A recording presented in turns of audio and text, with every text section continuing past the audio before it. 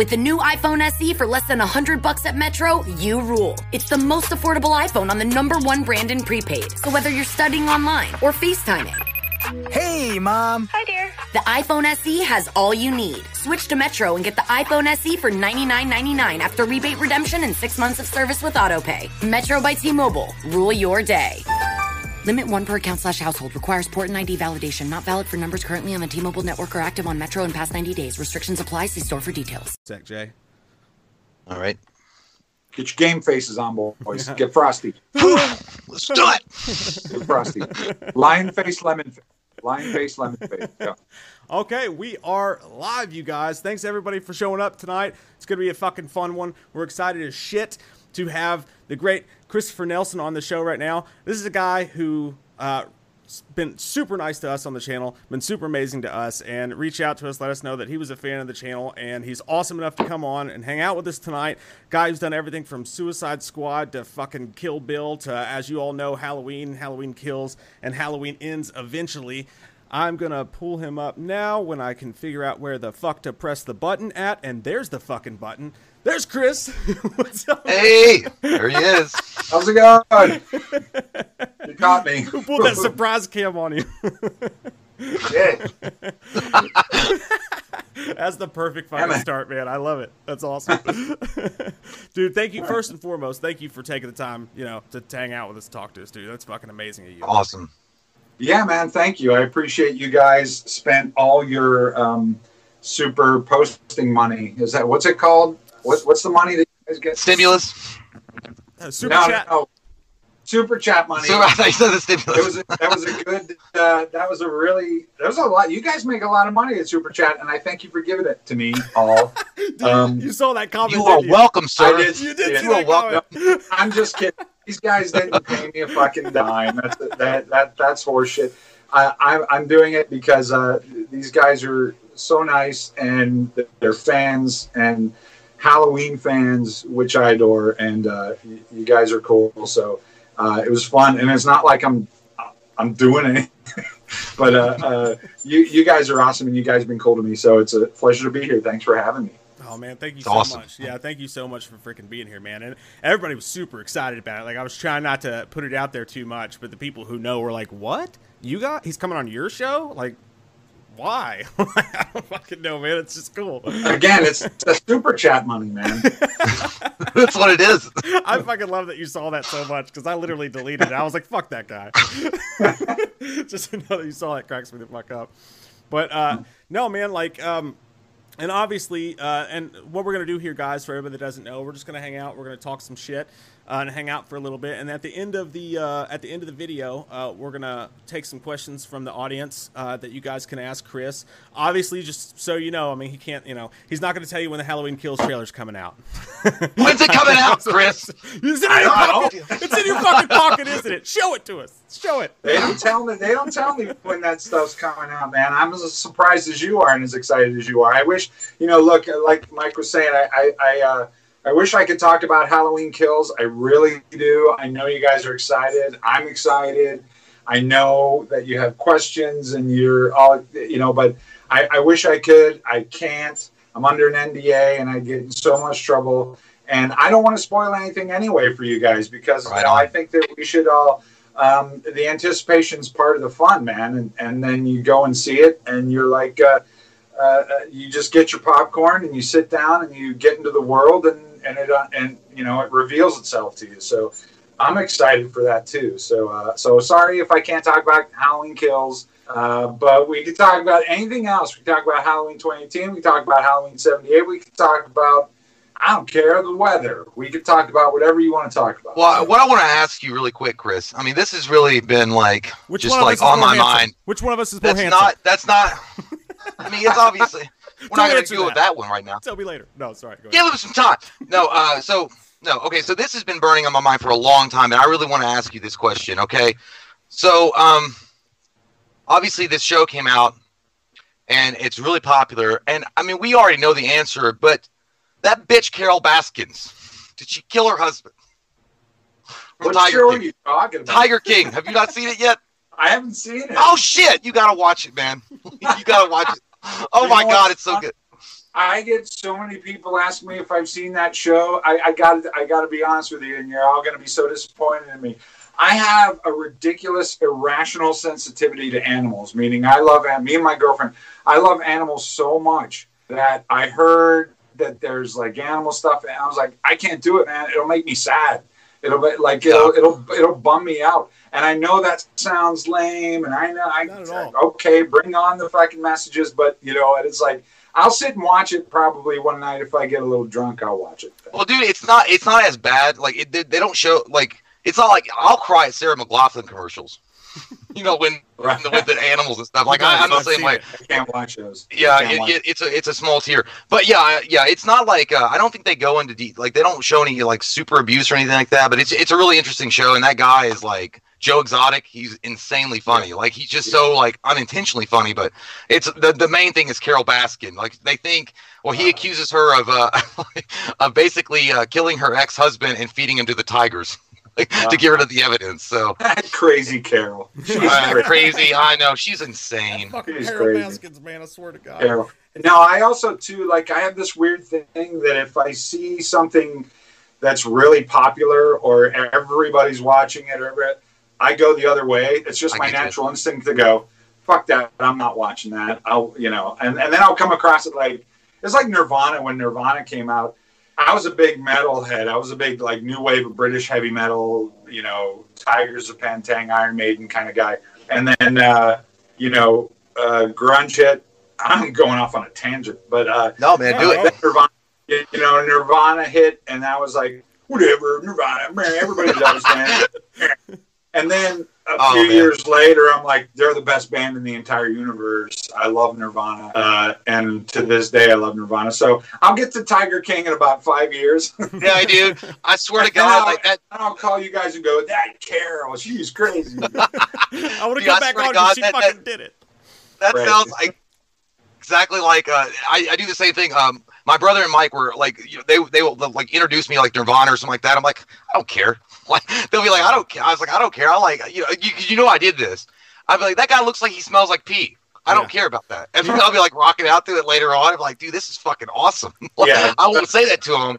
But yeah, it'll be later. He does that shit too. Like literally, like with Hereditary, for instance. Like he does it with movies too. Because I saw Hereditary, I was like, no, dude, it fucked me up. Like it was dark. It like got into my Ganges. Like it's fucked up. Like I needed to shower my soul after watching it. And like he's scared to watch it, but then he'll go to Wikipedia, read the whole plot, watch all the trailers, know exactly what's going to happen.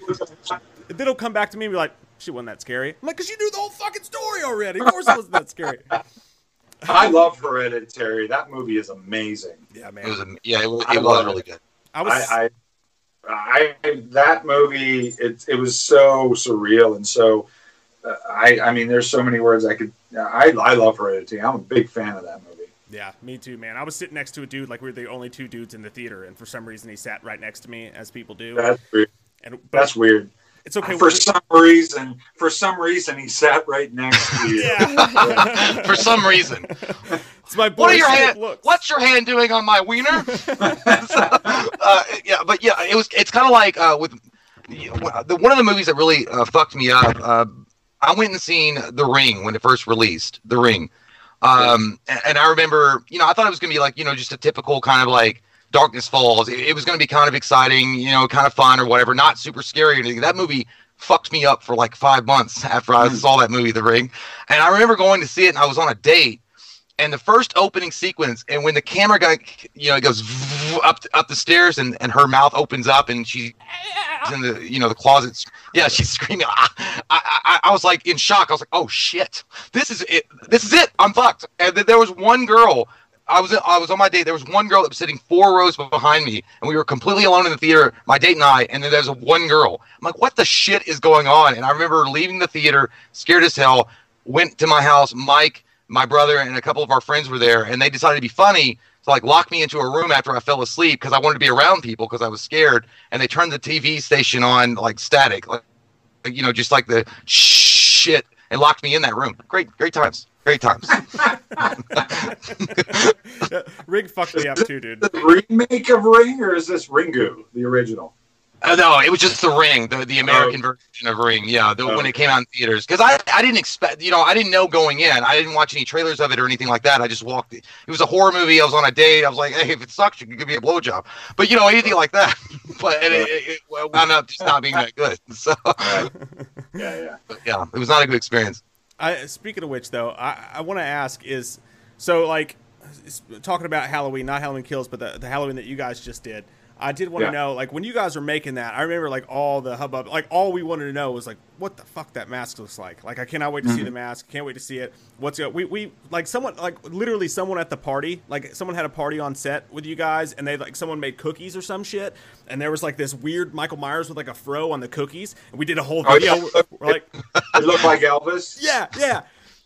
So, and we were like, we did a whole video on that shit. We're like, is Michael Myers going to look like this in the fucking movie? Like, it's crazy. I remember that. You know what's funny? Because I'll get like Google alerts or whatever that has like whatever. And then I'll get messages on Instagram from people out of nowhere. And around that time, I remember that cookie. And it was hilarious because so much thought was going into that fucking cookie. And I'm like, I cannot believe people think that the new mask is going to look like this cookie. I'm like, wait, what are you? You're reaching so hard for the cookie. It's like, what? Put the cookie down. It's like, good God. I remember that. And I remember getting the cookie on set going, looks like Elvis. What's this supposed to be? Looks like Will Ferrell. What the shit?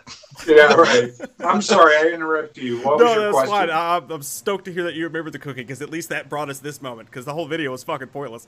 But when you guys were doing that, though, like when you made the mask, was there any, like, other than what you came up with, was there any ideas you guys ended up throwing away? Like, or even masks that you started to make that didn't work out that good, or like weirder ideas that you had that you guys just didn't end up using because you found, for what to us, the perfect mask for it?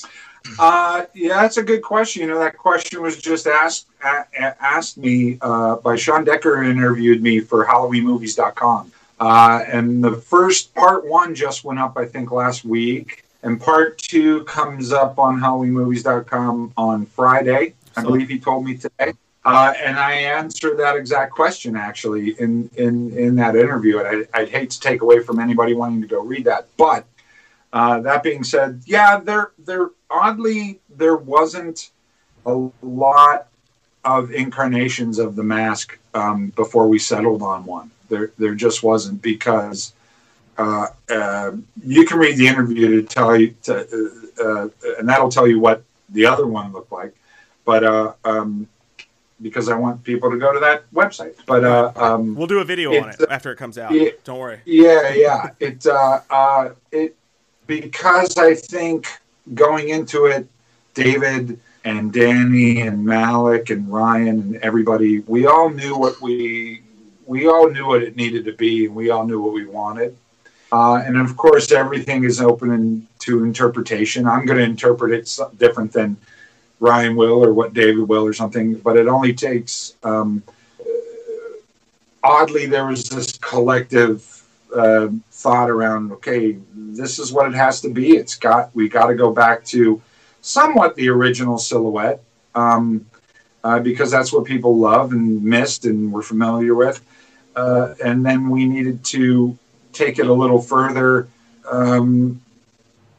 to making this our own, without straying far from that. So I don't know if that's really a great answer, but it was a weird process, but oddly wasn't as laborious as I thought it would be. I was terribly, terribly concerned that we were going to be taking weeks and weeks and weeks trying to figure out and get the perfect mask for this movie. And I'm proud to say that all of us together, the filmmakers and myself and my team, it didn't take that long, because we all love it and we all respect it. And so I think if you just approached it from that standpoint, you can't go wrong, So yeah, man. I was terrified after having shot the movie and wondering, how are people going to respond to it? There's nothing I could do about it, but I was like, oh boy, am I going to get crucified? And then the poster came out, and it was on the poster. I didn't expect it to be the poster. Oh shit! I had no idea. And then I woke up one morning and I got a text going, Nelson, did you see the fucking new Halloween poster? I'm like, no, what's going on? And I look and I'm like, oh no. And I just went, I can't believe they put The Mask close up on the poster, and I was so concerned about it. But it all turned out all right, I guess. Yeah, I love that mask. Well, here's a quick question. So Halloween 1, the original Halloween mask, the William Shatner based 1978, and then Halloween 2 they used the same one. It was kind of rotting, kind of getting old. But then Halloween 4, 5, 6, 7, and even 8, I mean, they had their own interpretations of that mask, and they always seem to change each movie. In this one, even Rob Zombie's Halloween had, it was closer to the original, Halloween mask, I guess, in some ways, the 78. What happened, because the Halloween 2018 mask that you used, it looks like fucking awesome. It looks really on point with the William Shatner mold. Is there something that changed that happened, or because was there like a legal issue with? I know that William Shatner had come out years earlier and didn't like the fact that mold was being used, and there were some kind of issues going on. Was there something that had changed later on that you can make it more similar to that mask, or? No, nothing like that. I think that whole William Shatner being pissed and stuff is a myth. To be honest with you, from what I heard, that's not the case. I think when it comes to licensing a likeness and things like that, yeah, there are those things involved with Trancas and Malik and Universal and blah, blah, blah, all that stuff. And I don't know anything about that. I didn't want to know anything about that. Yeah. I had my parameters and what I was told to do, and that's what I did. But as far as all the other incarnations of the mask, I wasn't there. I couldn't tell you why. It could be so many. There's so many reasons, and I know people speculate all over the internet for all these years why, this mask looks like this, and why they couldn't do this, and why they couldn't do that. And it honestly, a lot of times it comes down to the filmmakers making that particular film going, well, we don't want to do that. Let's do our thing. And that could have been one of them. And then the other one could have been, well, we don't want to do theirs and we don't want to do the original, so let's do our thing. And it could be, there's so many chefs in a kitchen when it comes to making a film that you have absolutely no idea. You could sit there and think all you want, but it doesn't really matter.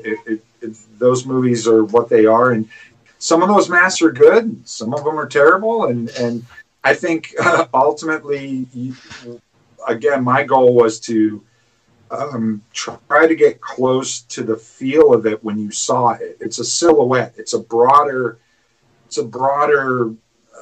look at it than all the details. And are the eyes this close apart? And is the hair? It's less about that for me. I mean, I do take that into consideration, but it's more about the overall feeling that you get when you look at Michael Myers. And I wanted there to be a feeling that as soon as you saw it, you went, okay, that's dude. Yeah. I mean, that moment when he slammed the trunk down and he finally pulls it on, I'm like, fuck, that looks amazing. That shit, that's in it to another level for me. Like, I don't know. Like, I felt like a little girl at Backstreet Boys concert. It was so fucking good. It was so amazing. It was amazing to see that. It too, when we shot that, that's all David Gordon Green and Michael Simmons, the DP man. Those guys are like, they're badass, and they knew what they were doing. And when we shot that, I remember that day. That was early on in the shooting. It was so cool, like, to be on set and know what he was going for. And I just got the chills. Dude, it was like fucking. It was like Snake Plissken walking on set or something. Like, it was fucking amazing. It was badass. I could hear the fucking score. It was awesome. Yeah. It was an amazing shot. They had a lot of amazing shots of the mask there. The blue lighting and the blue lighting and the red lighting. The way that they did those shots, I loved all of them, man. I'm a huge fan of the mask. Like, it's really like high up on my list of masks. I'm not even just saying that because you're here, but we've talked about it a couple times on this channel where, and even people who will complain about Halloween 2018 as a whole, I always go back to the same thing. I'm like, man, whatever problems you have with the story or whatever, this character, the humor, whatever, like you got to realize that the pillars are there, and that's so important. Like the mask was good. James Jude Courtney was amazing. The suspense was there. They took it seriously. They didn't make any huge gaping Busta Rhymes style mistakes, and they didn't do anything that crazy, and like the important shit was there. And I think that the mask to me is the most important, it's very important, if not the most important thing, because no matter how good the movie is, you can make the scariest movie of all time, and if his mask looks goofy, none of it's going to work. So that's actually what I wanted to ask you. Is there any from the franchise, obviously aside from the original, because everybody loves that one, but is there any like favorites from the other sequels that you liked a whole lot going into making this? As far as masks? Yeah.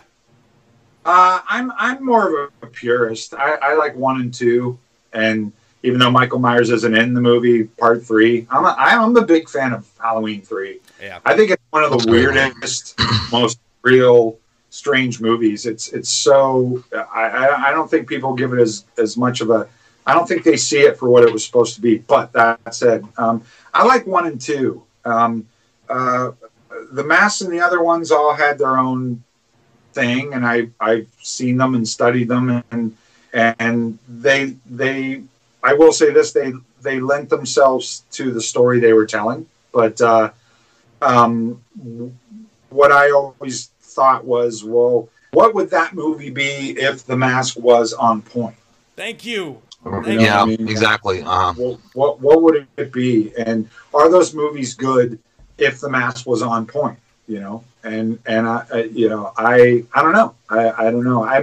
I gotta be honest. I've seen all the movies. I've seen them many times over and over, but I'm not a huge fan of a lot of those sequels because for whatever reason, and it has nothing to do with the mask, it has to do with the story and the tone and the feel and the legacy of Halloween, that they kind of lost their way. And I understand, because a lot of them followed trends over the course of those years and when they came out and what decade, and you have to take that into account, and what was selling at the time movie wise, what was popular, there's so many factors that went into why those movies look the way they are, why the stories are told the way they were.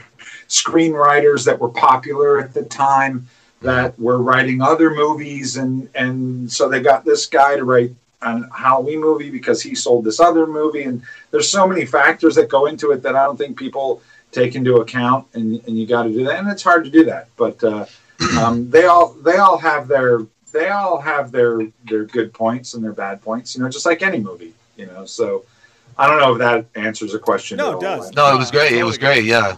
Absolutely. I would love to see someone deep fake, literally go back to like Halloween 4, because like the thing about Halloween 4 was like the atmosphere, like the Halloween atmosphere was so good in that movie. From the opening shot and everything. And I would just love, for nothing against the people who made that mask or whatever, but I would just love to see someone and they have the tools and talent to do it, to deep fake that movie and put the original mask on his face.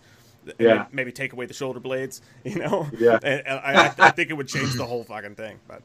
Yeah, it would change the whole thing. It absolutely would. And I was, it's too, you talk about Halloween 2018 and coming back, and you go, one thing, even though I'm happy with the mask and we're proud of it, and we think I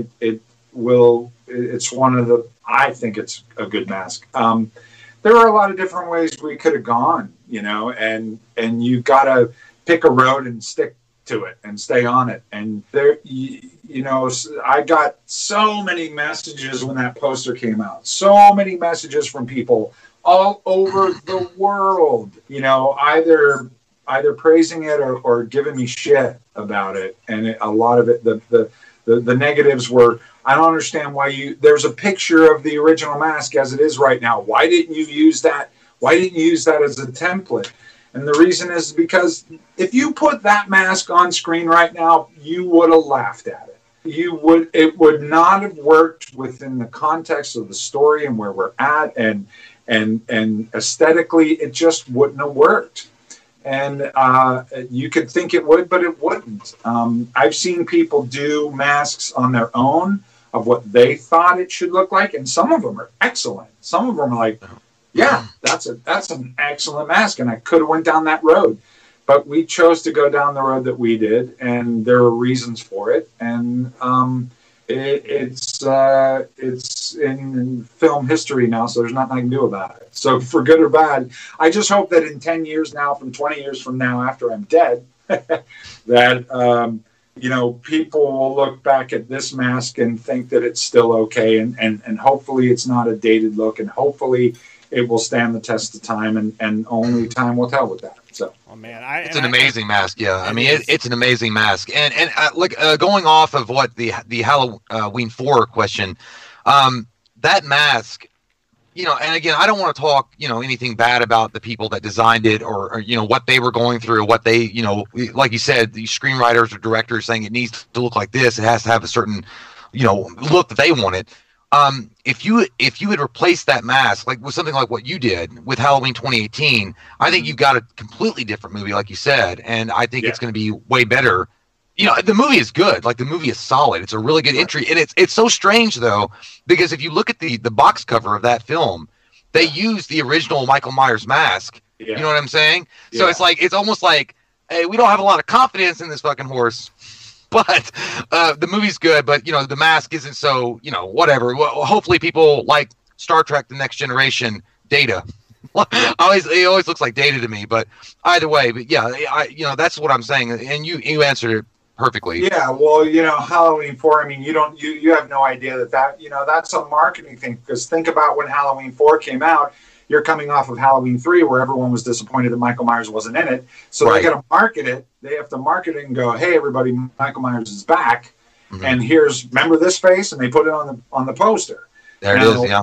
And that's why they did that. So I'm not taking it away from the mask that was in the movie or any of the other movies. I know all the companies. I'm familiar with all the companies that have done all those masks, and some of the people that have done them, and they're all really talented, good people. None of them are slouches, so there are reasons behind all those things that none of us will ever know about unless you were there. I would say, if you really want to get into it and you really want to dive deep into it, I would say get a hold of all the different companies or all the people that made those masks in various movies and talk to them about it and ask them why. I don't think anyone's ever done that.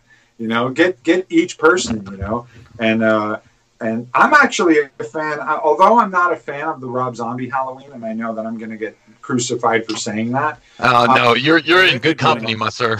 I'm a big fan of Wayne Toth and the guy who made that mask, and I actually like that mask a lot. I think it's really cool, and I think it fit the tone of that movie, and Wayne did his job really well for that movie, and Wayne's a great artist, so I can't knock that at all. Is it the for you? Because I know how we feel about it. Going to the Rob Zombie thing. For you, is it the fact that they gave away the backstory? Like they gave him like a normal human being's backstory and then went into it. Without you lose all the subtlety, you lose all the mystique behind it, because he's just a kid who grew up in a shitty home, and that's what caused him to go crazy. Yeah, absolutely. That's exactly why I didn't like it. I was like, there's no mystery. There's no boogeyman. Yeah, you took the boogeyman from the boogeyman. Exactly. So, yeah, like, what's scarier than the fact that this kid in the original Halloween is seemingly in a nice neighborhood, a nice suburban area, and he snaps for no reason. And there's no rhyme or reason to why he does it. But then you take the film and you update it, and you're like, okay, well, you got a shitty stepfather, your mom's a stripper that likes to listen to Love Hurts when she's on the pole, and and shit like that goes on, and then of course you're fucked up, and you're carrying her. You kill dead. You kill dogs. You kill cats. Of course you're a messed up. Animals, boy. Take that damn thing off. I actually kind of understand that theory. I mean, he was delving into the Psych 101 of a sociopath, and I get that. Mm-hmm. I understand that, and that is an interesting angle. Like I've always been fascinated with serial killers and why people do what they do, and the evil that men do, and I think that Rob was, or should I say, Mr. Zombie was going into that. He was diving into that, which is really interesting, and it's very much kind of the Texas Chainsaw Massacre version of Halloween, which there's nothing wrong with that, man. People like it. People love that movie. I ain't knocking it, man. I just when we're talking about the Halloween mystique in the Halloween world, I prefer the mystery boogeyman. I don't need to reason. You don't have to give me a reason why everything's happening, man. It doesn't. Exactly. I just it's the feel of it and the tone and the vibe of it. And I talk about seeing the first Halloween in the interview at HalloweenMovies.com, and I talk about my experience having seen the very first Halloween movie in a theater when I was 10 years old, and it changed my life in a lot of ways. Or, well, yeah, it did. It changed my life. Yeah. So, Absolutely. Man. Anyway, no, that's. I'm glad to hear somebody else say that too, because we're always saying the same thing about it. And I do appreciate what Rob Zombie did. I even appreciate what he did with Halloween 2. Because and I've told this story 100 times, but when I walked out of Halloween 2, Rob Zombie's Halloween 2, I was like, I don't know whether or not that was the worst movie I've ever seen or the greatest movie I've ever seen. Because he just went so fucking crazy with it.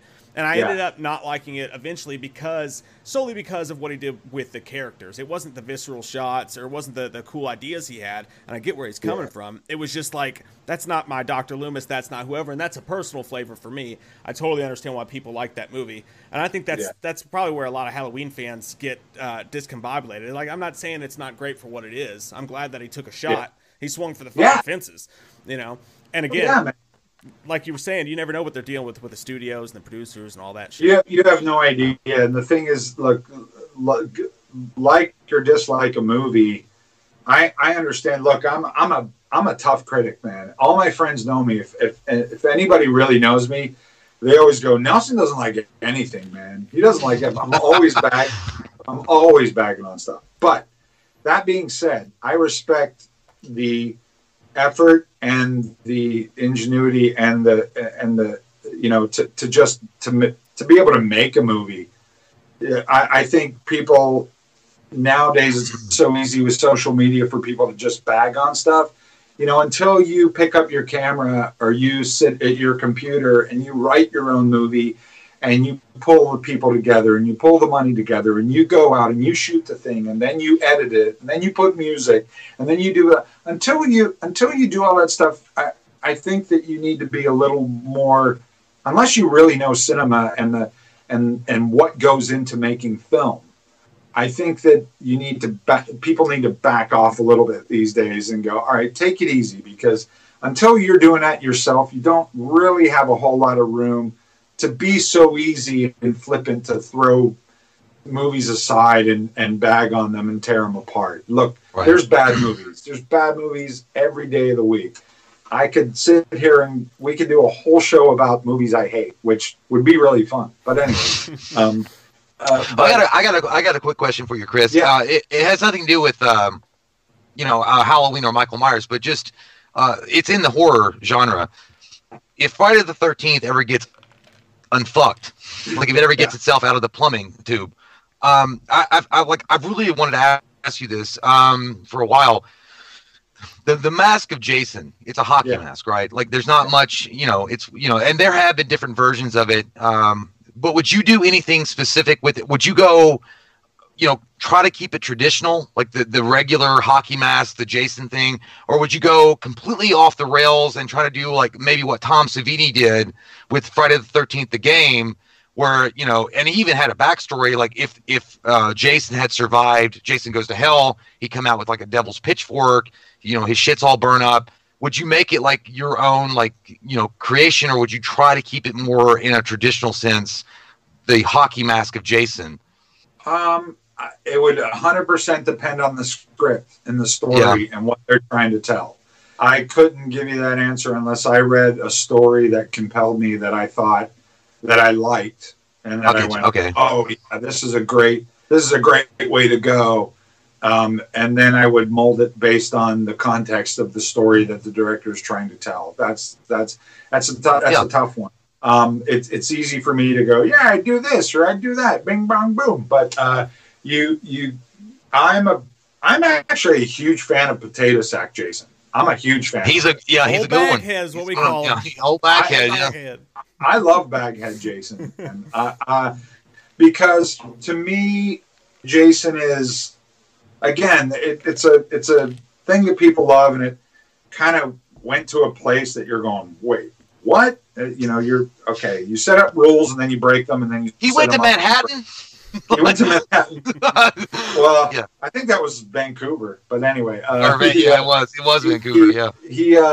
I'm a big fan of the weird mountain man Jason that lives in the woods and the hunched over. I'm not a big fan of the big, strong, like, what is he doing? Is he doing shoulder lifts? Is he lifting logs while he's out there? I don't understand it, but to me, in my mind, I always go to a reality-based place, and reality is far more terrifying than any fantasy thing you can come up with, unless it's sci-fi, unless you're talking about a movie like Alien or something.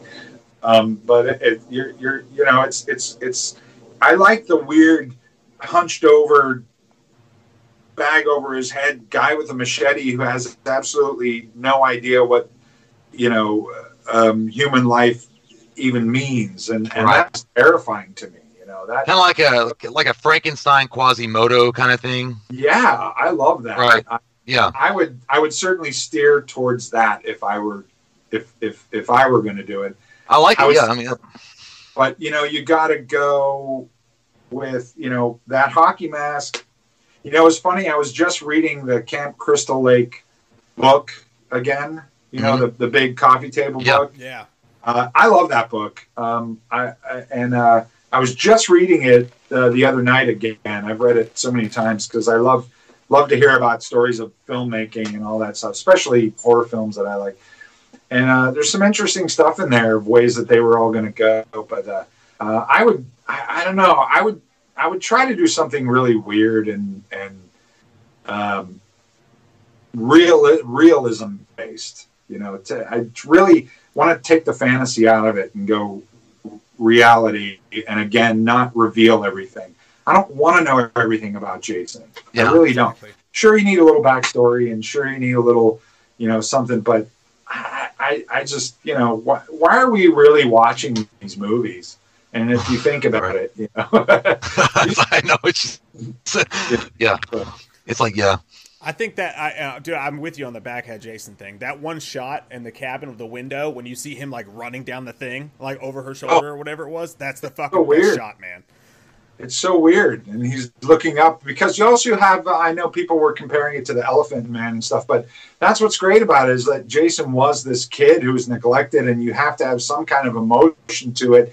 And even though he's this ruthless killer, and I get that, but without that one spark of like, there's a human in there that has no comprehension of good or bad or why he's doing what he's doing. That's what makes it so horrifying. Yeah. Right. That's what makes it so scary. That's why when you hear somebody in reality on the news, this guy who was quiet and he was nice and he went to his job, but he ended up slaughtering 5 people and stuff. That's why that's so terrifying. Is because there's that nugget of humanity in there, and you have to have it. And the nugget of humanity, going back to Halloween, not to circle back about that. That nugget was when we first saw Michael Myers. He was a kid, and he had a home, and you related him to his house and his sister and his parents, and there was this nugget of, well, this is a boy that was born of flesh and blood, and he's a little boy, and for whatever he did. And I always kind of try to think about that when I think about killers and slasher movies and things. That's why some work and some don't. It's that whole thing. I don't know if that makes any sense. No, it does. No, I get it. No, I get it. And I think that in the original Halloween, I'll go back on this roundabout with you though. That Donald Pleasence, that particular scene when he was talking and describing what Michael Myers is, the essence of Michael Myers, talking about there was nothing left. The devil's eyes, the blackest eyes, and purely and simply evil, which is an amazing line, but it kind of sums up what Michael Myers is. There's no rhyme or reason to what he does. I mean, and he doesn't, the most rudimentary sense of right or wrong, good or evil. It's there, like you said. There's a nugget of humanity there, but the fact that he can't acknowledge or understand what's going on in his, as a human. Yeah. That's perfect. Yeah, that's exactly. And Jason's the same way, I think. I mean, the fact that Jason, he drowned in a lake and people weren't watching him, and he was deformed. Yeah. And then he came back as a vengeful spirit, or even if you didn't want to go the vengeful spirit route, you could go, he had survived somehow, but they thought he was dead. But, and then he had to either, feed off the land or do something. And then growing up with nothing around him except, his own experiences. Yeah, exactly, man. You I think nail on the head. I think Jason's the most sympathetic out of all of them, just because of his whole story, and I think that's one thing I would even be afraid to go into is how his whole thing happened, even though it doesn't make any sense technically. But you could go back there. But no, one other thing I wanted to ask you, man, and we can open up to the chat soon and let you guys start asking questions for Chris. Again, just be mindful. There's a lot of shit. If it's Halloween Kills, he's not gonna be able to answer it just because literally by law not allowed to answer it. But I do want to ask though, man, like, is there a oh, actually, no, wait. I want to ask something completely different from Halloween Kills, because I was looking at, if you look at your IMDb, man, it's fucking nuts. Like, it's crazy. Like, the shit that you've been involved with. It's awesome. Like, it's crazy. It's one of the coolest things. Amazing. It's really cool. But I saw one of the earliest things, if not the earliest thing that you did, was Batman Returns. And I was like, I gotta know like what you did on that wild ass set, because that had to be fucking surreal, Oh, dude, that was. It's funny. That's come up a lot lately for whatever reason in conversations with friends and things, because I have a lot of friends that I met on that movie that I'm still best friends with today, and that goes to show you, the power of film. That was a gig that I got. It was very early on, and I was kind of bopping around shops, and I got a gig at a shop called Optic Nerve, which was owned and run at the time by John Volich and Everett Burrell. And they did the remake. They did the effects for like the remake of Night of the Living Dead and Castle Freak and The Dark Half, which I worked on that as well. And that's awesome. Stuff. But they got a job doing a gig because at that time a lot of different shops were working on movies. Like they would subcontract like 5 shops. It was a cheaper way of doing it. Anyway, I won't go into that. But they were building these mechanical bats. There's a couple scenes where bats get let out and they attack somebody. I can't remember who it was at the time, and then they run away. But we made all these little mechanical bats that you pin to the thing, and the bats, wave, and they're like, oh my god. So they were like these little mechanical bats. So I got a job working there, and then coincidentally enough, I got a call to puppeteer because I was a puppeteer as well at that time. And Stan Winston Studios called and said, can you puppeteer penguins? Because there were a tremendous amount of animatronic penguins that Stan Winston made. And so we needed a crew of it had to have been about 50 puppeteers, because most of those penguins you see are animatronic. And so we went, and it was at a time that is long gone, but it was one of the coolest things ever because it was shot at Universal Studios, which is right up the street from here. And it was the first big giant movie that I ever worked on, really big budget Warner Brothers movie.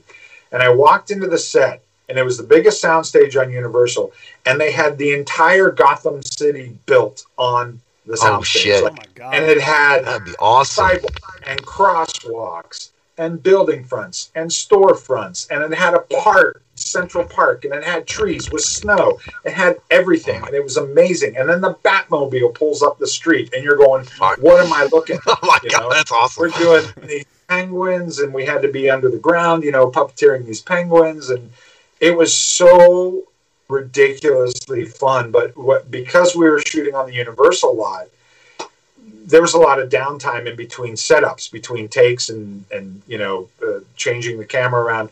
So because we were on Universal, we would go up to the Universal Studios because we were in that area.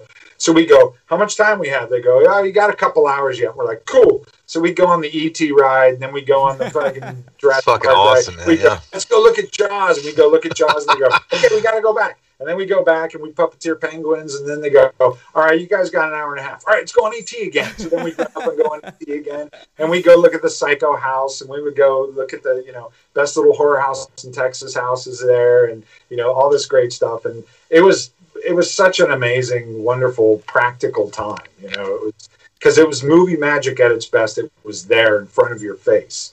So, which now it's all green screen. So yeah, that's nuts, though, dude. That's awesome, though. That's amazing.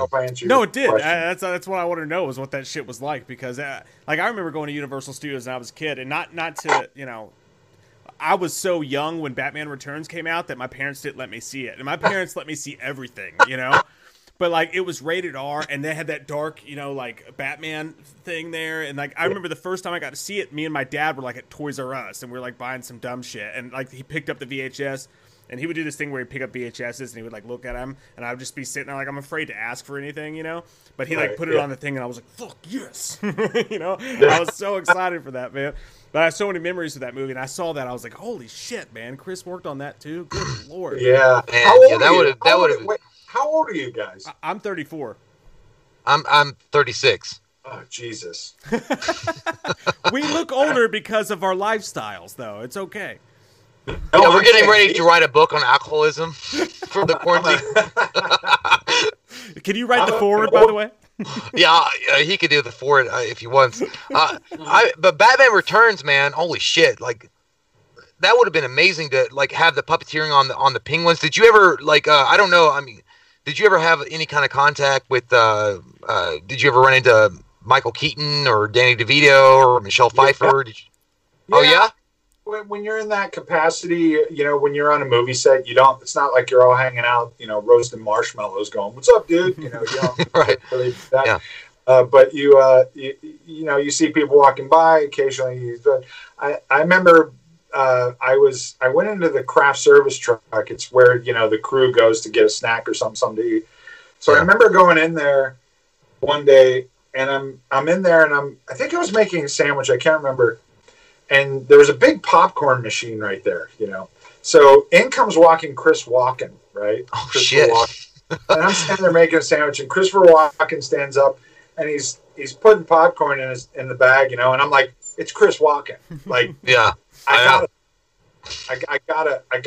I can't. Usually I'm really good about that. I'm not, but it's Chris Walken. So I'm going, okay. So I'm sitting there, and he's doing it, and I go, it's like me. It's like when you walk up to a girl, in a bar back when you were young, and you go, I brought a jacket because it's cold. So I say to him, I go, having some popcorn, huh? That was my question. He looks at his popcorn, and he looks at me, and he looks at his popcorn, he looks at me, he goes, popcorn. And then he walked away. With the new iPhone SE for less than $100 at Metro, you rule. It's the most affordable iPhone on the #1 brand in prepaid. So whether you're studying online or FaceTiming. Hey, Mom. Hi, dear. The iPhone SE has all you need. Switch to Metro and get the iPhone SE for $99.99 after rebate redemption and 6 months of service with AutoPay. Metro by T-Mobile. Rule your day. Limit 1 per account/household. Requires port and ID validation. Not valid for numbers currently on the T-Mobile network or active on Metro in past 90 days. Restrictions apply. See store for details. With the new iPhone SE for less than $100 at Metro, you rule. It's the most affordable iPhone on the #1 brand in prepaid. So whether you're studying online or FaceTiming. Hey, Mom. Hi, dear. The iPhone SE has all you need. Switch to Metro and get the iPhone SE for $99.99 after rebate redemption and 6 months of service with AutoPay. Metro by T-Mobile. Rule your day. Limit 1 per account/household. Requires port and ID validation. Not valid for numbers currently on the T-Mobile network or active on Metro in past 90 days. Restrictions apply. See store for details. That's so fucking perfect. Yeah, that's so. I swear to God, and it was years before that's the music video came out. But if Fatboy Slim, the song had come on then when he said popcorn, and then walked off. Dude, that's perfect. Yeah, That's yeah. I mean, how can you resist? Like you said, it's fucking Christopher Walken. You gotta go say something. It's weird because I don't get starstruck. I'm not really a starstruck actor kind of guy. Yeah. I've worked with some amazing big actors and stuff, and I get more starstruck when it comes to musicians. Like if I meet a musician, then I'm like, oh, boom, you know. Right. But actors, not so much. But Chris Walken, you know, It's Christopher fucking he's Walken. I get you there. That's a legend. You know? I get it, man. Well, dude, I mean, we don't want to keep you here forever. You've been kind enough to hang out with us for this long. Okay, here. I'm having fun, man. I don't want to take away from your show. So what do you Thank want? No. Well, like one quick thing. If you got a chance, what would be a dream project for you to work on? Like, you know, if you got a chance to do anything you wanted to, and you're like, hey, you get to be the lead designer, the lead, any graphics guy, whatever. What would it be? What would the movie, or who would you like to work with, or is there any particular? Yeah, that's a good one. You mean like new stuff, or you mean like if I could go back in time? New stuff. We'll say new stuff because I mean, new stuff. I really want to work with David Fincher. Mhm. I really want to work with the guy who did the movie Drive. Dude, Nicholas Winding Refn, I think. Yeah. I love his work. I really want to work with the guy who did The Witch. I'd love to work with Ari Aster, you know, the Hereditary Midsommar guy. I would love to work with. There's so many. There's just I could go on and on. How many people? I've been extremely lucky. The people that I've worked with in my career, I'm extremely lucky, and I'm terribly grateful. And I hope that I have enough years left to work with some more of these really great filmmakers and new filmmakers that are coming out. Really good stuff. So that's a tough question, man. I got to think on that. I got to think on that one. That's a good one. I'm totally blowing. Hey, we'll do another video, man. What are you We'll do talking? another No, not video. at all. No, you're not blowing shit, man. I'm fucking. This is You're great. good, man. This is amazing. Love this. That's Yeah. a great list too, by the way. Shit. That's an amazing list, man. So if we want to open up to some of the questions in the chat, if you guys want to get some questions in for Chris, some that I think that he'll be able to answer, we can ask him. I don't know if you can see the chat or not, Chris. You probably can't because you probably just. I can't. I can't see the chat either, Chris. So I we're can- on the same. I Oh, can by the see way, the well, chat. Mike's. Are people talking shit about me? No, I do the same thing. It's like, who's saying shit? Like, who's I don't saying tell shit? Jay, but I'll tell you. I'll tell you if they say anything. I promise. But do you guys have Hey, any questions Chris. for By the Chris? way, really quick. What do you call a line of men trying to lift Don't do a it, piece Chris. of mozzarella? Don't do it. Don't touch his hands. Wait, No, it's fine. Okay, what do you what do you call call a line of men? A line of men trying to lift mozzarella? God damn it. I don't know what. A cheesy pickup line. It's ridiculous. Get out of here. I know. I had to give you one. Good night, everybody. Thank you. I know. Yes, you should. You should leave. It's awful. You don't I know. deserve It's this. awful. You don't deserve this horror. This is the scariest thing. The Film Addict asked how you feel about the Joker movie, Chris. I thought the Joker movie was fantastic. I actually really liked it. I thought it was, I thought it was great. I really enjoyed it. I have a fascination with mental illness. I know that sounds weird. That's why he's But- here, everyone. That's why he's with us. That's why I'm here. You're in good company. I do. I have a fascination. If I wasn't doing what I'm doing, I think I would be a psychologist or a psychiatrist. I think I work in the mental health field. I'm always fascinated by the human psyche and the human mind and why, and especially when it goes wrong. And I thought I really enjoyed that. I know people bag on it and say, "Oh, it's Taxi Driver," but Taxi Driver was a good movie, man. So It's an awesome movie. Yeah. So I really liked it. I thought it was cool, and I again, it goes back to basing a character in reality. Even though I know the origin of that character comes from a comic book world, I understand that, and we've seen that. We've seen it 100 times, and it's all good, and I like it, and I'll watch it. But I really enjoyed the reality-based version of that, and I thought it was great. I thought it was super cool. Yeah. Fuck yeah. Hell yeah, man. And then let's see here. JT, where'd your fucking question go, man? This chat is just, it's such a bag of shit. JT asked how was not you guys are a bag of shit, but just trying to keep up with this. But JT Customs asked what was it like working on the Suicide Squad, and I actually want to back that up a little bit with my own question, because I know it had to feel fucking good, because I know when Suicide Squad came out, Jay and I are huge like DC dudes, like we love like that they can kind of do their own thing, and they're a little bit darker and they can get a little bit wild with it. But I was going to ask you this anyway, like, did that feel like, how good did that fucking feel after all the bullshit that was talked about that movie for it to be the one that wins an Oscar at all? Oh, dude. It was awesome. That was... There's no way in hell that I could ever imagine that would happen. That was a whole time in my life and project and experience that took so many unpredictable turns. It just goes to show you that you have no idea what's going to happen in your life. Tomorrow can be a completely different day, man, based on something that you did that you didn't give two thoughts about. I'm not saying that I didn't give two thoughts about it. I worked really hard on that movie. But that movie, it's a bittersweet movie for me, because it was a hard shoot. It was a long shoot.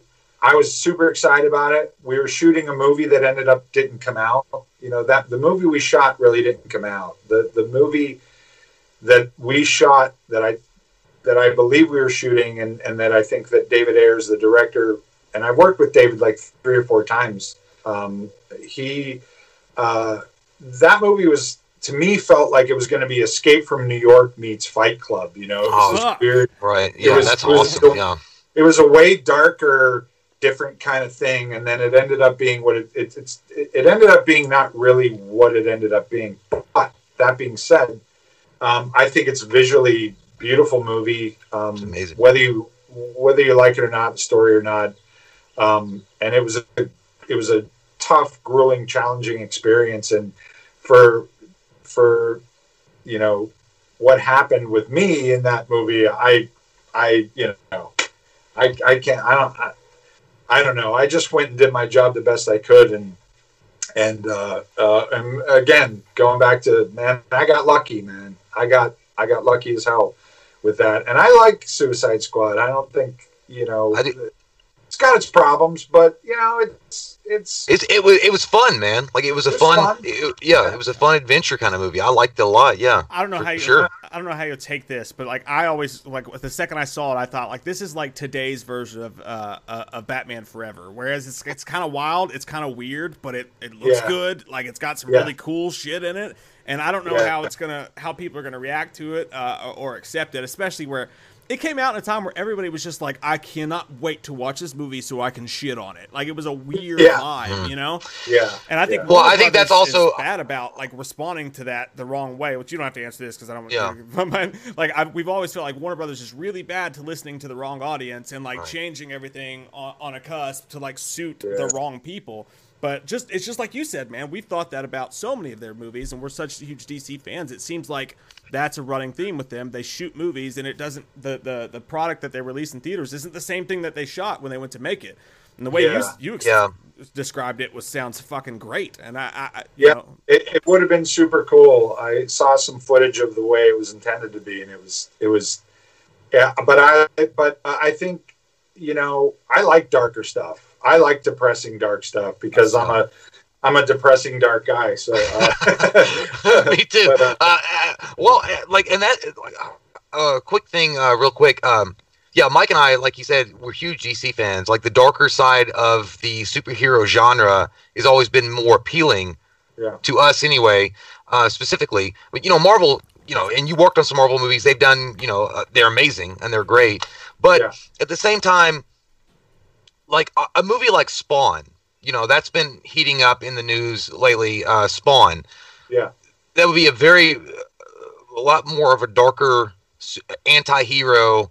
I think Todd McFarlane once described it, and nothing against, Mike and I are huge fans of Batman, but Todd McFarlane once described it as Batman with balls. Just more of a visceral kind of anti-hero, Punisher mixed with Batman, that kind of movie.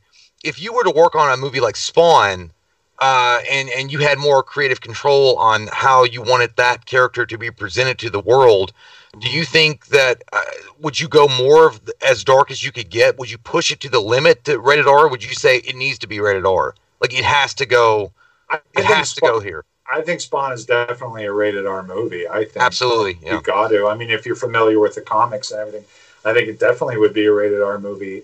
Again, it depends on what the screenwriter and what the director, what their vision is. You know, you got to always go by that. But I think Spawn definitely rated R. I think it was funny though too, because you could say that about again going back to the Joker. It's like, well, people are like, I want it to be darker, and then you go dark, and people go, oh, it's too dark. You know? You just can't. You can't make everybody happy. You know, it's. I worked on both Marvel movies, giant Marvel movies, and I've worked on DC movies, and they're just a different thing, man, and they're run differently, and there's a lot that goes behind it that people don't know, it's you either like Coke or you like Pepsi, man. I don't know. What exactly. Yeah. No, I get you. No, I get you, man. I get you. Yeah. Oh fuck! All right. Is anybody else got any questions for Chris here, man? Thank you again for doing this. Like, this is great. Like, it's amazing, Chris. It's awesome. I could literally sit here for fucking hours and talk to you. Like, is there anybody watching? There are 429 people watching right now, so that's horse shit. That's good for us. That's horse shit, you liar. Oh, there's questions. I'm just I can't keep up with it because I'm slow. All right, guys. Crescent's it says okay. Eye for Eye Studio says, "Hey, Chris, have you had any experiences with Tom Savini?" Oh, that's a good one. Yes, yeah, I have. I'm from Pittsburgh as well, and I've run into Tom many times over the years, and he's a cool guy. I like Tom a lot. We were just at a convention last year. Where were we? We were in Kansas City. I was in the middle of doing a movie. Last year I did a trilogy movie called Fear Street, based on the R.L. Stine novels. Oh, fuck yeah, I remember that. And I did all three of those movies back to back to back, and in the middle of it, I had to go do a convention in Kansas City, of all places. And Tom was there, and we hung out, and he's great. I like Tom a lot. He was a huge inspiration to me when I was a kid, and he's such a funny guy, and he's interesting, and he's smart, and I like Tom a lot. He's cool, and I mean, he's Tom Savini, man. I mean, yeah, he's cool, and occasionally we'll text here and there, and and he's cool, man. Yeah, he seems like a really. He actually seems like a really good, caring guy too. Like he wants to inspire and develop the next generation of special effects artists. I know that he has his school, and he visits it pretty often. Yeah, he looks like I wish I could meet him. Like he looks like a fucking awesome guy. He's a cool guy. He's fun to talk to. He's got so many stories, and he loves movies, and he loves his career, and he loves fans, man. He loves talking to his fans. What'd you think about his? I mean, I don't know what the 1990 Night of the Living Dead that he did. I liked it. It was good, man. I really enjoyed it. Yeah. I'm a huge Night of the Living Dead original fan. I mean, I grew up on that, and I watch it. I probably watch Night of the Living Dead every couple months. It's crazy, but I really I thought he did a good job. And there's a great book that he talks about all the stuff that he wanted to do with it, and it got cut out, and storyline stuff that's really good, really interesting. I would have really liked to have seen the full on Tom Savini version of it. I think it would have been really, really cool. Sure, yeah. And I liked it a lot. Thom Coons asked, is there a job or project that you passed on that you now regret? Ooh. Getting sexy. It's getting real deep. Yes, there is. You know what? There's a project. I was supposed to do Bombshell, that movie that came out, I think, last year. And I did test makeups for it and stuff, but I turned the job down for whatever reason I won't go into. But that one I kind of regret passing on. But, it is what it is. No, there's really nothing that I passed on. because I'm such, again, like I told you guys earlier when we were talking before we went live, I was like, I'm such a workaholic. Like, someone calls and goes, hey man, I mean, of course it's got to be good and you got to pay me. But, I'm like going, I love to work. I love what I do. I'm lucky to do it, man. And yeah. So no, not really. I don't think, I mean, there's things I had to pass on, not because I passed on it, only because I was busy already, Right. and was in the middle of projects. I got a call from my friend Bill Corso, who department headed the new Bill and Ted movie. And he called me to do a makeup that I really wanted to do, but I was actually in the middle of doing Halloween Kills. And I couldn't do it. So, that bummed me out. But c'est la vie. You do your thing, man. I think there's two lessons to learn from you, at least in this chat alone, man. And that's number one, going back to the Suicide Squad thing, which you don't, have to answer this question all over again. But I'm just saying, I'm impressed, and I see where you're coming from on two things. One of which being, you just do everything you can do at the moment. Like, you don't meet a lot of people who don't have many regrets, and you just do everything you can do in any moment that you can, and you work as hard as you can. And then you don't end up with as many regrets. You know what I mean? And not only that, but going back to the Suicide Squad thing, I think I see where you're coming from, where that had to be hard. There had to be a lot of shit going on. You probably ate a lot of shit doing that movie just because of what was going on. And lo and behold, you put your work in. It seems like you're getting nothing. And the next thing you know, you're a fucking Oscar winner. And I just feel like for anybody listening, for me listening, that's just a really, really good lesson to learn. Like, you just do your fucking best, man. And things might turn out okay. Absolutely. You have absolutely no idea what's going to happen. You don't know. You just stick to your guns and do what you do, man, and just try to be cool and be nice and be professional and do the best job you can. Look, when I won an Oscar for Suicide Squad, I caught a lot of shit for winning.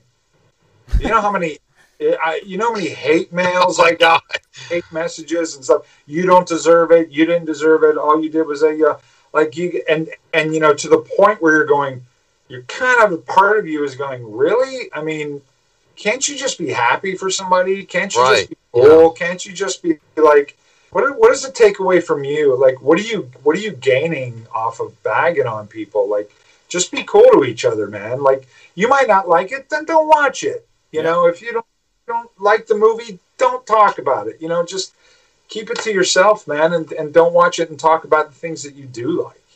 I think it boils down to, man, honestly, I think what happens there is just jealousy. It's pure, like, jealousy. People are mad that you're getting recognized for something you put a lot of hard and tried and true effort into to make happen on screen, and they're fucking upset that you get recognized by an organization that, hey, guess what? We saw what you did and we respect it. And I think that's what happens. I think people come out of the woodwork to bash your shit for that reason alone.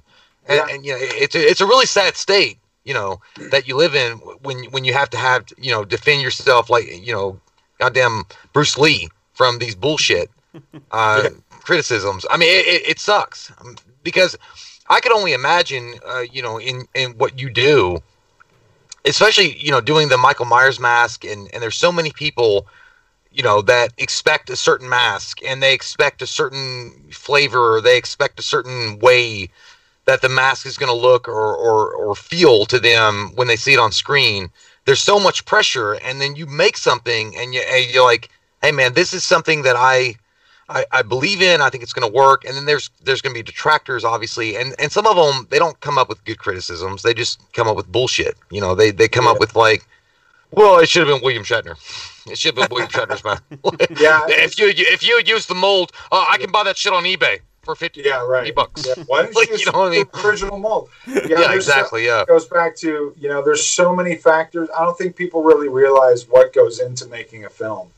And I understand it's for entertainment purposes. You don't need to know what goes into it. You either like it or you don't. Right. And that's all good, man. You just gotta just be cool to people, If you don't like it, then you can sit there and say, we live in a country where you can say, I hate that movie and it's stupid and this guy sucks. You can say that. And that's cool. Hey man, I've been told that. I've been told, I'm a hack and that mask sucks, or this makeup's dumb, or this movie sucks, or whatever. It's like, All right. Well, good for you. And if you'd listened to any of that, you wouldn't be where you are right now, which is exactly. You know, and that's why I respect it so much, man. And you can see certain people. That's why you have, like I mentioned earlier, your IMDb thing. Like that shit didn't get fucking FedEx to you. Like you worked for that shit. You probably spent hours and hours and weeks on movies that nobody's ever heard of, that no one's ever going to bring up again. But because you did that, you got this chance and that chance. And I always try to tell people that, man. I'm like, everybody's going to try to pull you down. Like we ate shit for years doing this. Like everybody's like, why are you doing a YouTube show? You guys suck. It's terrible. And we still do, but we're still doing it. So just because we keep fucking trying, you know, and now we're sitting here, you know, talking to you and are honored as shit to be doing so, man. I got to ask you because it comes up in the chat so many times. Teenage Mutant Ninja Turtles. How would you feel about working on a TMNT movie? Oh, fuck yeah, man. Fuck yeah. Give it to us. Hey, man, if the script was good, I'd do it. Wow. Hell yeah. Yeah, man. I'm down. I'm down to do that stuff. I like that shit. I'm not terribly familiar with Teenage Mutant Ninja Turtles. It's a little after my time because I'm an old man. But or actually, no, it isn't. I was just in a darker world when that came around, man. That was a little too like you know. I'm like, okay, yeah. no. I was in the theater like, order me a fucking pizza. But I would do it. I would do a Teenage Mutant Ninja. Yeah, man, that'd be super fun. That'd be challenging and super cool. But you know what? They wouldn't do it practically now. Yeah, dude, that's my point. Like TMNT, the first 3 were all practical effects. Like they had the puppeteers. They had It was amazing. It looked good. And then after the new movies came out, it was all digital. Yeah. But I thought that the first movie, when it came out in 1990, like it looked good. Like it had like a balance between it that was like dark and light, and it had family comedy in it, but it also had something that adults could connect to. And the makeup effects for the turtles looked good. Like I mean, it looked believable. It would be, and fun like I would love to go back to you're about that. Like you like that Stan Winston kind of effects, and that's what I want to see back. Look, I mean, they redid Planet of the Apes. Now, whatever you feel about the remake of Planet of the Apes, Rick Baker and his team, did an amazing job on those makeups and stuff. And I think it would be fun if you were going to do Teenage Mutant Ninja. What I would do is do makeups. They wouldn't look exactly like the comic that you're so familiar with. You would have to get your head around that. But once you get your head into doing like a cool modern prosthetic makeup of a turtle man, Oh man, it'd be cool. It would be so cool, right? And then you can do it all practical with a cool new turtle look, but then people would be like, "Doesn't look like the comic. Fuck you." Jeez, all right. There's no That's way true. Yeah. There's no way at all. You got to open your mind a little bit. Don't be so stuck on what you're used to. Yeah. Try a different dish. Try a. Right on, man. Yeah, I get you. That has to drive you crazy, man. Like me, just being on the outside, I've never made a fucking piece of origami before, and it makes me fucking crazy. Like when I go see, and don't get me wrong, I like the movie, Andy Machete, all that stuff, but Chapter 2, when I watch it, I see certain scenes, and I go, why didn't you just fucking, it would have taken 2 seconds to just have somebody go in and, hire somebody to make that shit real. Like, why did you even use CGI there? You didn't need it. Yeah. I bet that, I mean, if you don't have to say anything about it, because I don't want you to but that has to drive you fucking nuts, from movie to movie to movie. It does, but there are reasons why they do it. There's a lot of decisions of why this is practical and why this is digital. I mean, there's so many factors, and I really like the first It. I really liked it a lot. I actually did reshoots for it and got to do the Pennywise makeup for a couple days. It was so fun. I can't take any credit for it because those guys, ADI and those guys up in Canada, Sean Sansom, those guys did an amazing job. I just got to recreate it for a couple days, and it was so fun. Yeah.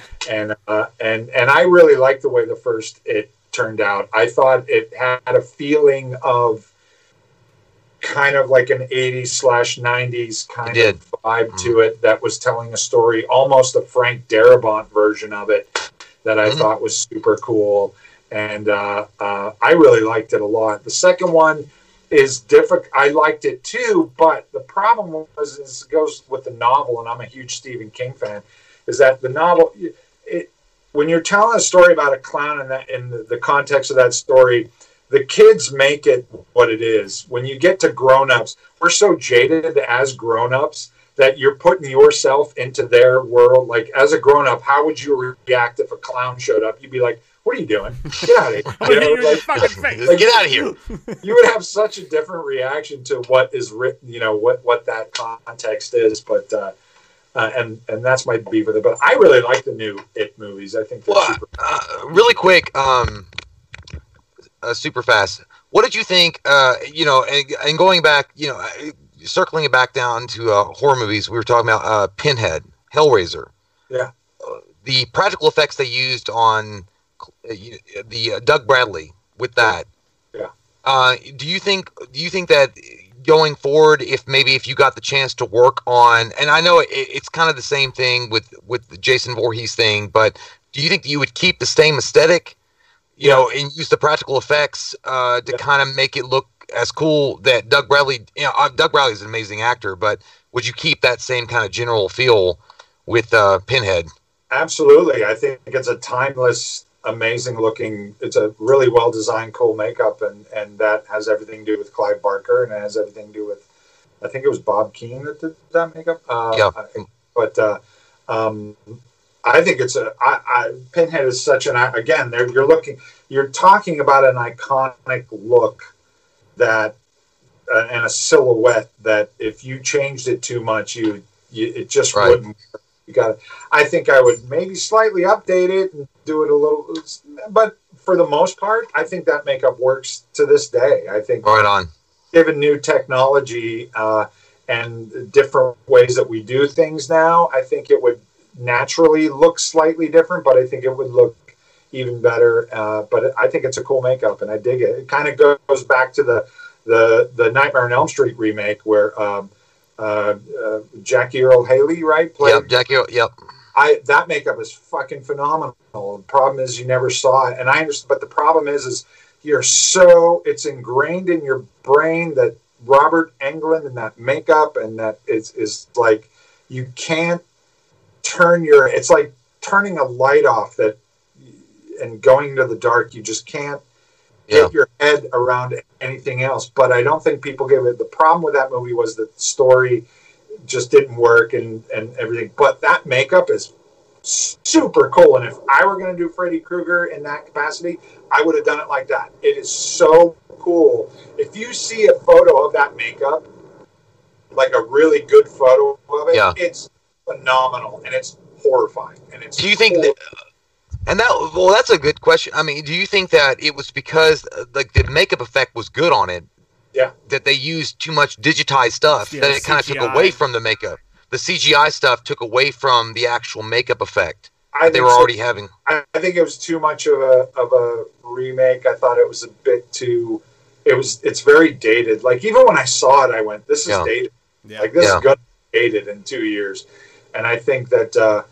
Jackie Earle Haley was the perfect choice. When I heard that he was going to be it, I was like, there's nobody else you could get for that. Mm-hmm. Yeah. And it was great. And I thought he did an amazing job. And I thought it was cool as hell. It's just that is identical to what Mike and I have said. I think that Jackie Earle Haley, and Mike had said this before, like he was a great guy that took the shoes of Robert Englund and stepped into him, and he could have done something really great with that character. Yeah. I just think that what happened, again, the effects. Like I think I watched it. It was a documentary or some kind of extra on a Blu-ray disc or something where they were talking about they wanted to make it look like a real burn victim, so they digitized a lot of stuff onto the face after the makeup was applied. I didn't hear that.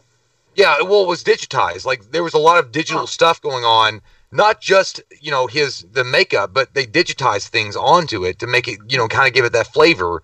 So I feel like that's what kind of took away from the film. The guy that did the first Nightmare on Elm Street 1, the makeup effects was great, and Nightmare on Elm Street 2 is an amazing accomplishment as well. But I feel like the practical effects, like I feel like it's almost like the redheaded stepchild in the room anymore.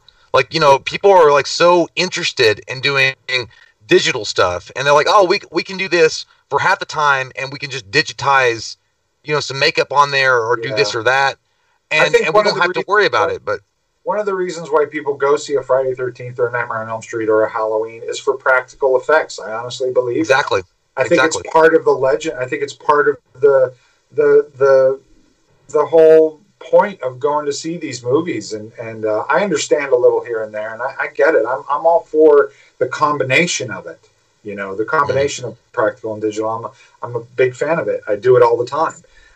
But I think that, you know, with the Nightmare on Elm Street, you know, I don't know. It's funny because we were talking about Jason earlier, and now we're talking about Nightmare on Elm Street. There was when Freddy versus Jason scripts were going around. I don't know if a lot of people know this, but when Freddy, hi, thanks. Oh, can I have another one?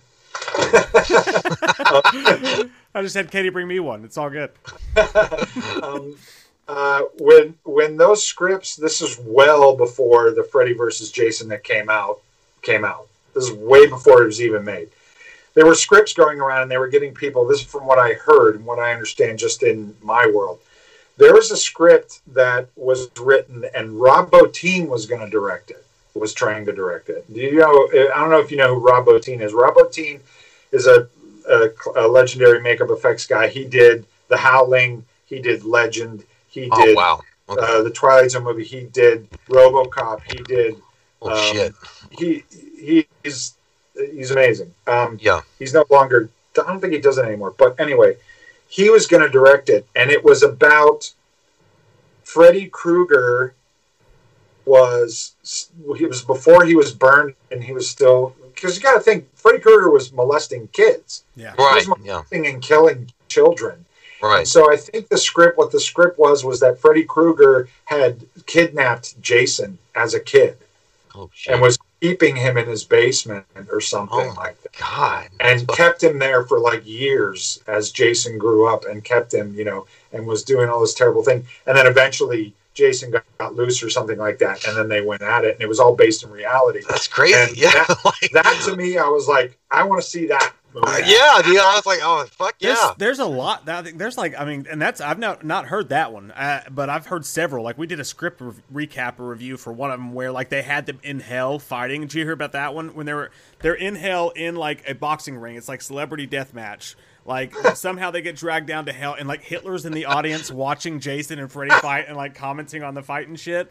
Like crazy shit. Like they went through so many people for that Freddy vs. Jason script. It was just nuts. Yeah. But I gotta ask you, and I promise we'll let you go soon, man. You've been more than kind to us. I really appreciate it. But just real quick, going back to the nightmare thing, like. So you mentioned like if you see a picture of it, it looks super frightening, like to see the picture of it. And I know that like I agree with you that Jackie Earle Haley did a hell of a job. One scene sticks out to me particularly when he's got the dude upside down. I think it was dude, and he's like, "No, we have 7 minutes to play," and I was like, "That's fucking scary." Like there was little moments in that film that really did get me. But when you watch it now, like is that the prosthetic?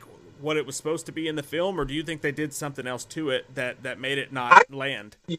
You know what? I didn't notice. I didn't notice what I think Jay was talking about with putting digital over it. I didn't notice. I've seen the makeup. Andrew Clement did that makeup, who's an amazing artist, and I've seen that the actual photos of that makeup with no hat and no lighting and stuff. And it's awesome. It's horrifying. Yeah. It looked like a real burn guy. Like it's there. You didn't need to touch it at all. There was no touching it. Do you think it got lost in translation by the time it reached the film? I think so. Yeah. I think it did. Thank you. Hi. Show your face. Show your face to us. Show it. I think that and I agree with Chris 100%. I think that the makeup was already solid. I feel like they already had a good, starting point for Jackie Earle Haley as the new makeup, and a more of a real life burn victim. But they wanted to digitize it and make it a little bit more gooey or something. I don't know. Right. Because if you go back to the 1984 Nightmare on Elm Street. And it was all practical. Like there's no digitized. It's all practical, and it looks nasty and gross. And even Nightmare on Elm Street 2 and so on and so forth until we caught up.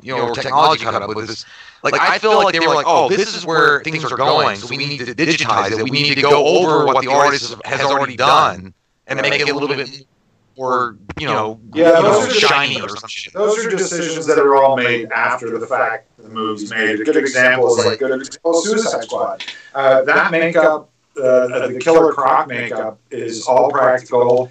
I had people telling me that it was digital. I had people telling me that they fixed it. I made it a point on set to be there during every single take to make sure that makeup looked as good as it could, so that they wouldn't have to fix it or do anything digitally. I didn't want that at all. Now, would I change the design of it? Yes. It didn't end up being what I really wanted it to be, but that being said, it is what it is, and we did the best we could. So a lot of those decisions were made after you're done with the job and you're on to your next one.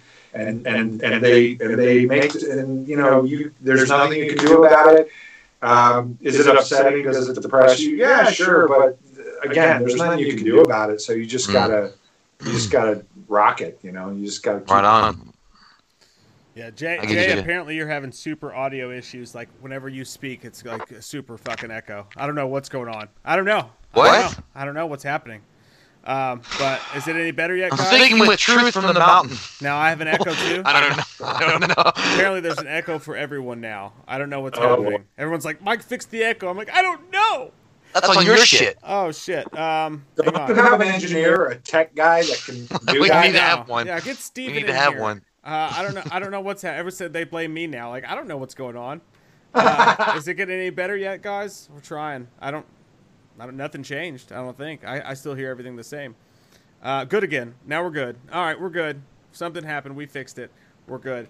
But by the way, Chris, I was going to tell you, I did see this interview with Robert Englund not long ago, and he was talking about Jackie Earle Haley taking over, the role of Freddy Krueger, and he thought he was a good choice. Like, he thought Jackie Earle Haley was a good guy, and he thought he had acting chops to do it, and he did, and he was awesome. Like, he really did have the charisma to carry that character.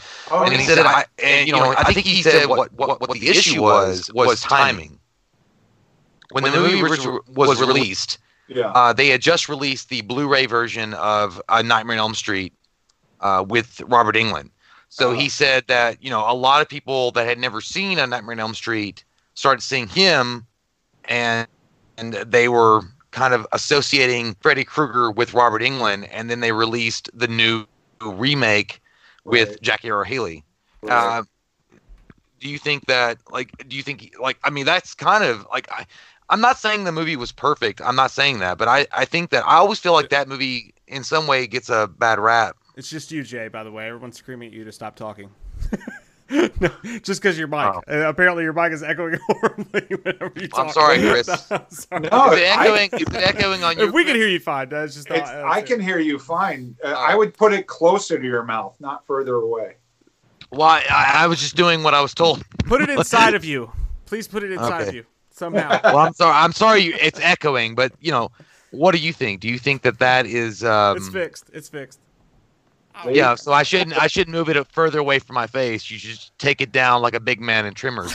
But I think I don't know. There's a lot of reasons why that movie. I don't know. I go back to good examples like when Freddy Krueger comes through the wall when she's sleeping and the wall stretches and stuff.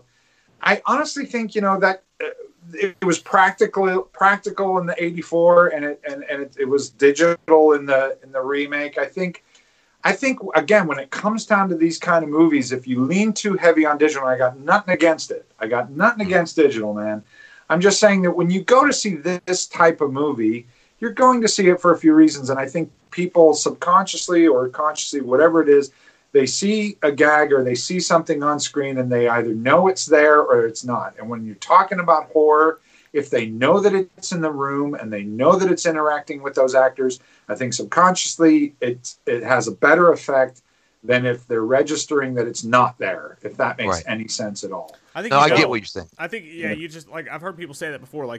Even if something's CGI, like your subconscious or something picks up on it, and you can just see that it's not there. you know, and horror is such a visceral, textural, you know, genre, and that you have to have that. You gotta. I think it's really important to have all those things in a horror film, and so I don't know, that movie is a conundrum to me because I was excited to see it, even though I'm not a big fan of remakes. I'm really not, actually. But I was excited because of Jackie Earle Haley and that makeup, and I was excited. But I think what we missed was the Freddy Krueger of it all.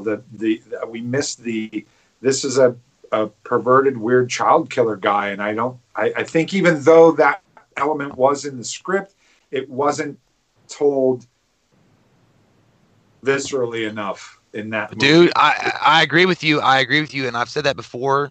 I think that the problem with that film, and I love the 1984 Nightmare on Elm Street. I think it's amazing. Robert Englund is Freddy Krueger for sure. But I think that the problem is, I think that they're going forward with Freddy Krueger is the fact that a lot of studios are maybe a little afraid to dip their toes into that particular, type of storytelling, because they don't want, because Freddy Krueger became a pop sensation of the 80s. Yeah. Like, you know what I mean? Like, he became, like, he was on, he was everywhere. He was on posters. He was a dummy doll. Like, people, little kids, like, dressed up as him, going to, trick or treating. Yeah, there were in the late 80s. Boxes. Right. Yeah, exactly. That's a good point that you're bringing up, because what I think that movie did, the remake did, was it tried to walk that line between what Freddy was originally supposed to be and what Freddy became.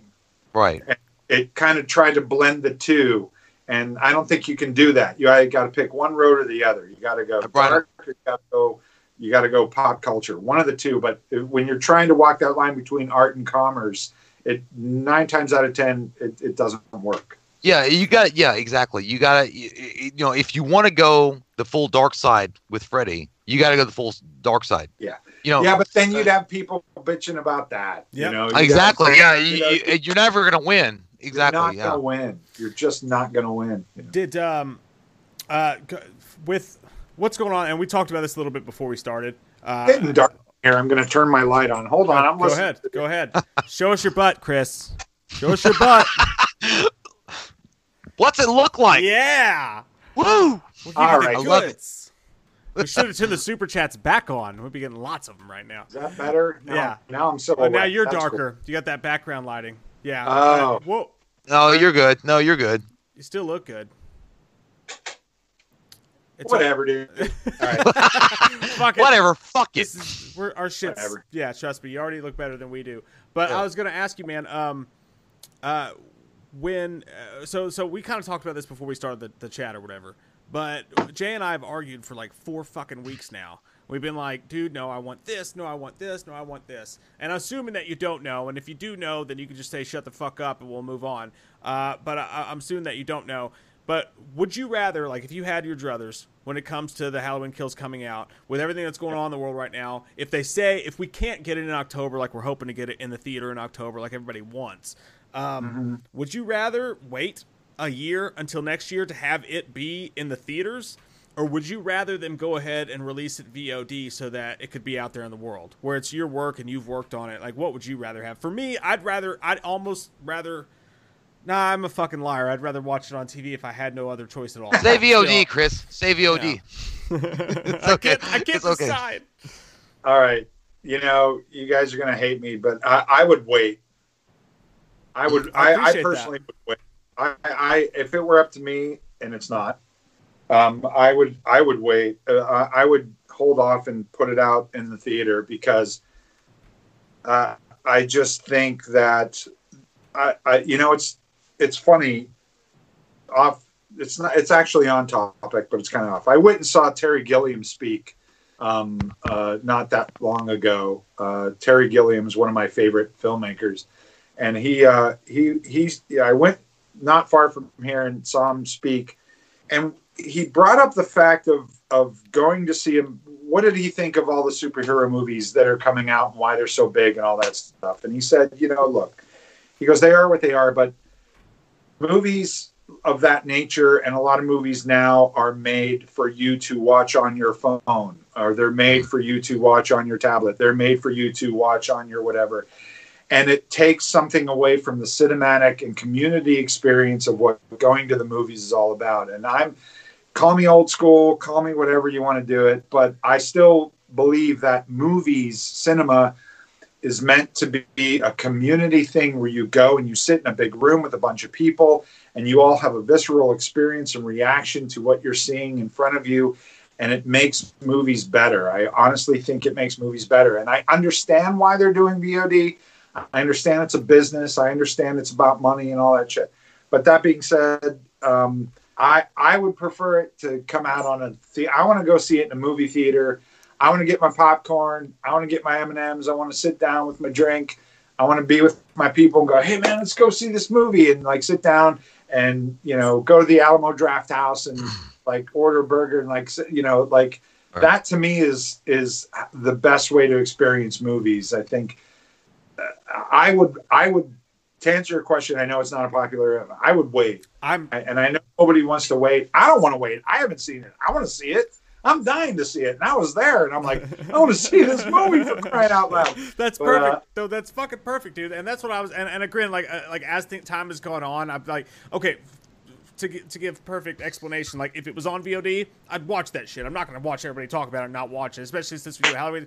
But like that was my whole thing in the beginning, man. It's like there's just like I don't think we realize how lucky we are to be living in a time where there's Halloween movies playing in the movie theaters, and why, like it's like a couple turns here for the companies that run shit, and we could be getting straight to VOD Hellraiser 12's versions of Halloween right now. Like Halloween could be in a place where we're getting straight to VOD versions of shit where they didn't put any effort into it. We're lucky enough to be living in a time where they're putting movie money into it to put it on the big screen. And it's in our lifetime that we can go see Halloween on the big screen. And it's like, and this is you, like you worked on it. Like you've got people, you want to show people what you've done. Like it's got to be burning a hole in your pocket worse than fucking anybody else's. And it makes me feel so much better to hear that even you would rather wait a year and see it on the big screen than watch it at home. I'm happy you said that. It depends on the movie too, man. Look, if you're going to watch a big video game like spectacular visual effect giant epic thing, I believe that's great on a big giant movie screen, and that's great if you go see it on IMAX, but you can watch that on your widescreen flat screen at home and get the same vibe from it. There's not, I think some movies lend themselves to VOD and some don't. I would prefer Halloween. I think again, it's not black and white. You can't go all of them should be on VOD. All of them should be in the theater. I'm not saying that. I'm saying it depends on the movie. And I think that for me personally, I would rather go see Halloween where I can smell the popcorn. I can hear people gasp. I can hear people laugh. I can hear people, because that's part of watching a Halloween movie. It's part of it. You're like going, did you just see what Michael Myers did? That was crazy. Or oh my God, Lord, like that's part of the experience, But yeah, I agree with you, man. Like I think that I've been pragmatic, and we talked about this a little bit, before we started the stream. I think that a lot of what's going to happen, unfortunately, I mean, and that's my own opinion, and people will have their own opinions, but I think that the issue is that when the theaters open, I know that. I don't know if it was Regal or AMC. AMC is having some issues, but they're thinking, late July to open their theaters back up, and we hope that's the case.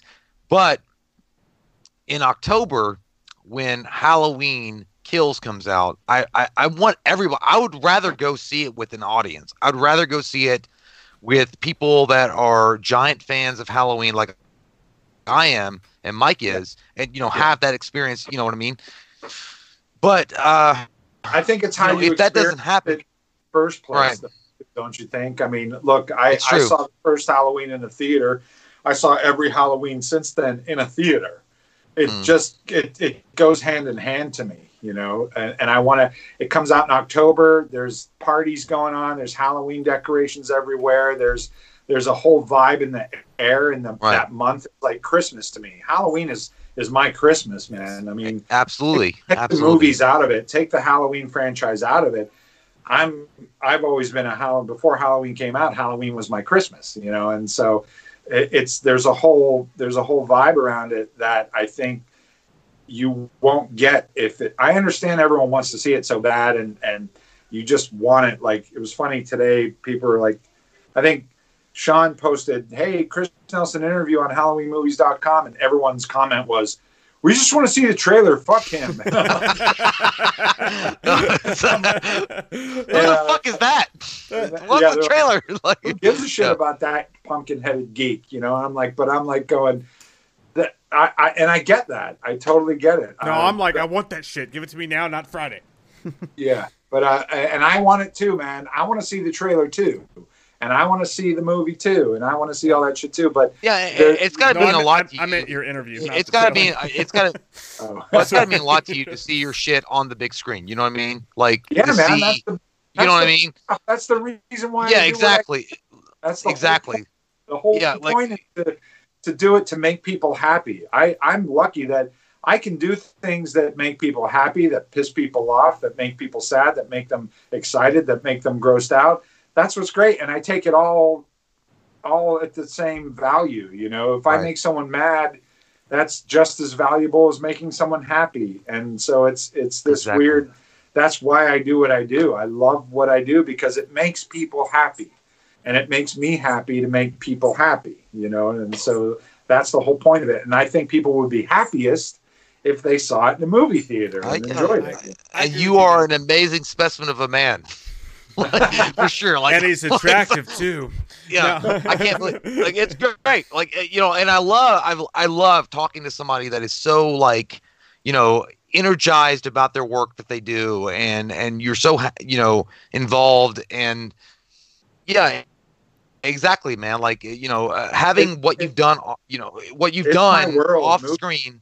Movies have been my world since I was a little kid, before I can even remember. Movies have been my world. This is it. This is all I got. Right. This is my life. This is, I live and breathe it every single day of my life. And I love, and that's one of the reasons why I'm doing this with you guys, is because you guys are movie lovers, and you're fans, and you're passionate, and it makes you happy, and that what you do makes people happy, and it's this whole thing that it's such a great community, and that's why I love it, because community is important, and our community, our movie, especially horror and the genre, man. Oh yeah. People always ask me, why do you love horror so much? What makes it set apart from every other genre, even though it's considered lowbrow?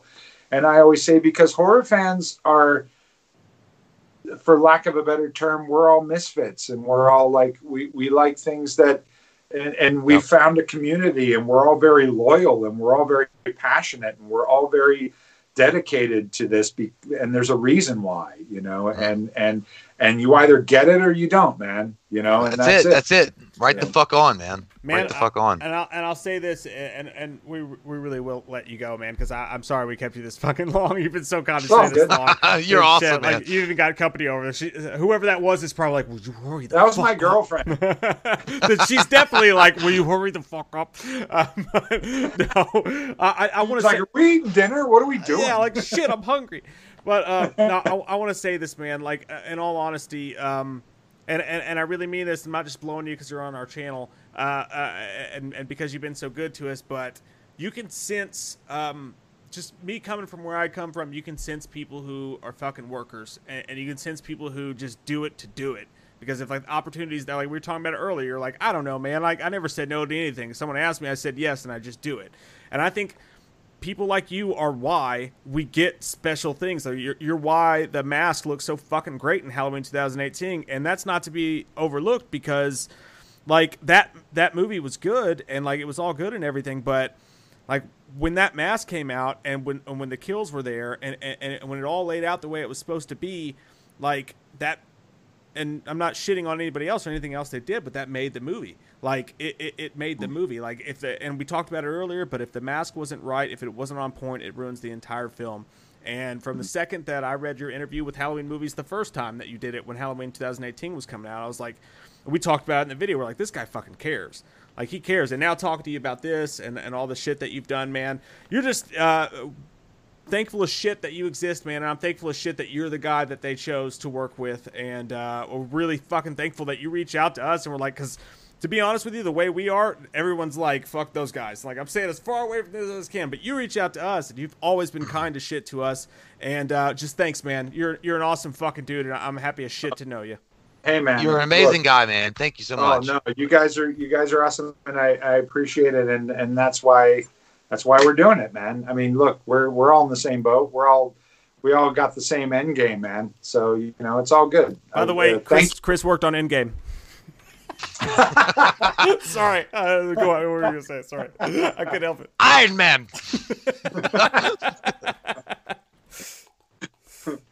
Well, thank you for having me. You guys are awesome, and this was fun, man. Let's do it again. Absolutely. Oh, fuck yeah, man. Anytime you want, for sure. Like, just hit us up. When Halloween Kills comes out, we'll do it again, and okay, or maybe when the trailer comes out, or I don't know, some fucking thing. Whatever, yeah. But you guys are. I think you're in for a big treat. Like when, I hear. It's funny because I'll get, like I said, Google alerts, and I watch you guys, and some of the other guys are all good guys. I just like fans, and I like this community, and I'm one of you guys. Like I'm just right. I troll for horror news and this and that, and I watch all the movies, and I'm the same way. This is what I do, and I live this life, and it's funny. I think I hear what everybody wants. I hear I hope Halloween Kills has this, and I hope it does this, and I hope it does that, and it better do this. I'm going to tell you, you're going to get what you want. So awesome, man. Hang in there. You'll get it. It's coming. I love it. And there's some shit's going to blow your mind, and you're going to be super happy. So don't worry about it. So, yeah. I can't wait. Fucking A. Yeah. That's what I'm hearing. Damn. That's what I feel like Fonda Ray in that fucking song, Touch Me All Night Long. It feels good. It feels good tonight. All right. Thanks, chat, for hanging out with us. Thanks to everybody that's here, almost 400 of you guys. And most importantly, thanks to Chris, man. You're a goddamn Chris, sport, dude. You guys got it. Have a good night, brother. You too, man. All right. Hey, man, see ya. Make that girl a dinner. Make her a fucking oven or a chicken pot pie. You better go get KFC. Southern California burritos, baby. Fucking yeah. That's Del Taco. How do I turn this off? Turn this off. It's going. Turn that off. I gotta click where's the fucking button? I can never find the fucking button. Turn it off. Oh my Where's God. the corkscrew? With the new iPhone SE for less than $100 at Metro, you rule. It's the most affordable iPhone on the #1 brand in prepaid. So whether you're studying online or FaceTiming. Hey, Mom. Hi, dear. The iPhone SE has all you need. Switch to Metro and get the iPhone SE for $99.99 after rebate redemption and 6 months of service with AutoPay. Metro by T-Mobile. Rule your day. Limit 1 per account/household. Requires port and ID validation. Not valid for numbers currently on the T-Mobile network or active on Metro in past 90 days. Restrictions apply. See store for details. With the new iPhone SE for less than $100 at Metro, you rule. It's the most affordable iPhone on the #1 brand in prepaid. So whether you're studying online or FaceTiming. Hey, Mom. Hi, dear. The iPhone SE has all you need. Switch to Metro and get the iPhone SE for $99.99 after rebate redemption and 6 months of service with AutoPay. Metro by T-Mobile. Rule your day. Limit 1 per account/household. Requires port and ID validation. Not valid for numbers currently on the T-Mobile network or active on Metro in past 90 days. Restrictions apply. See store for details.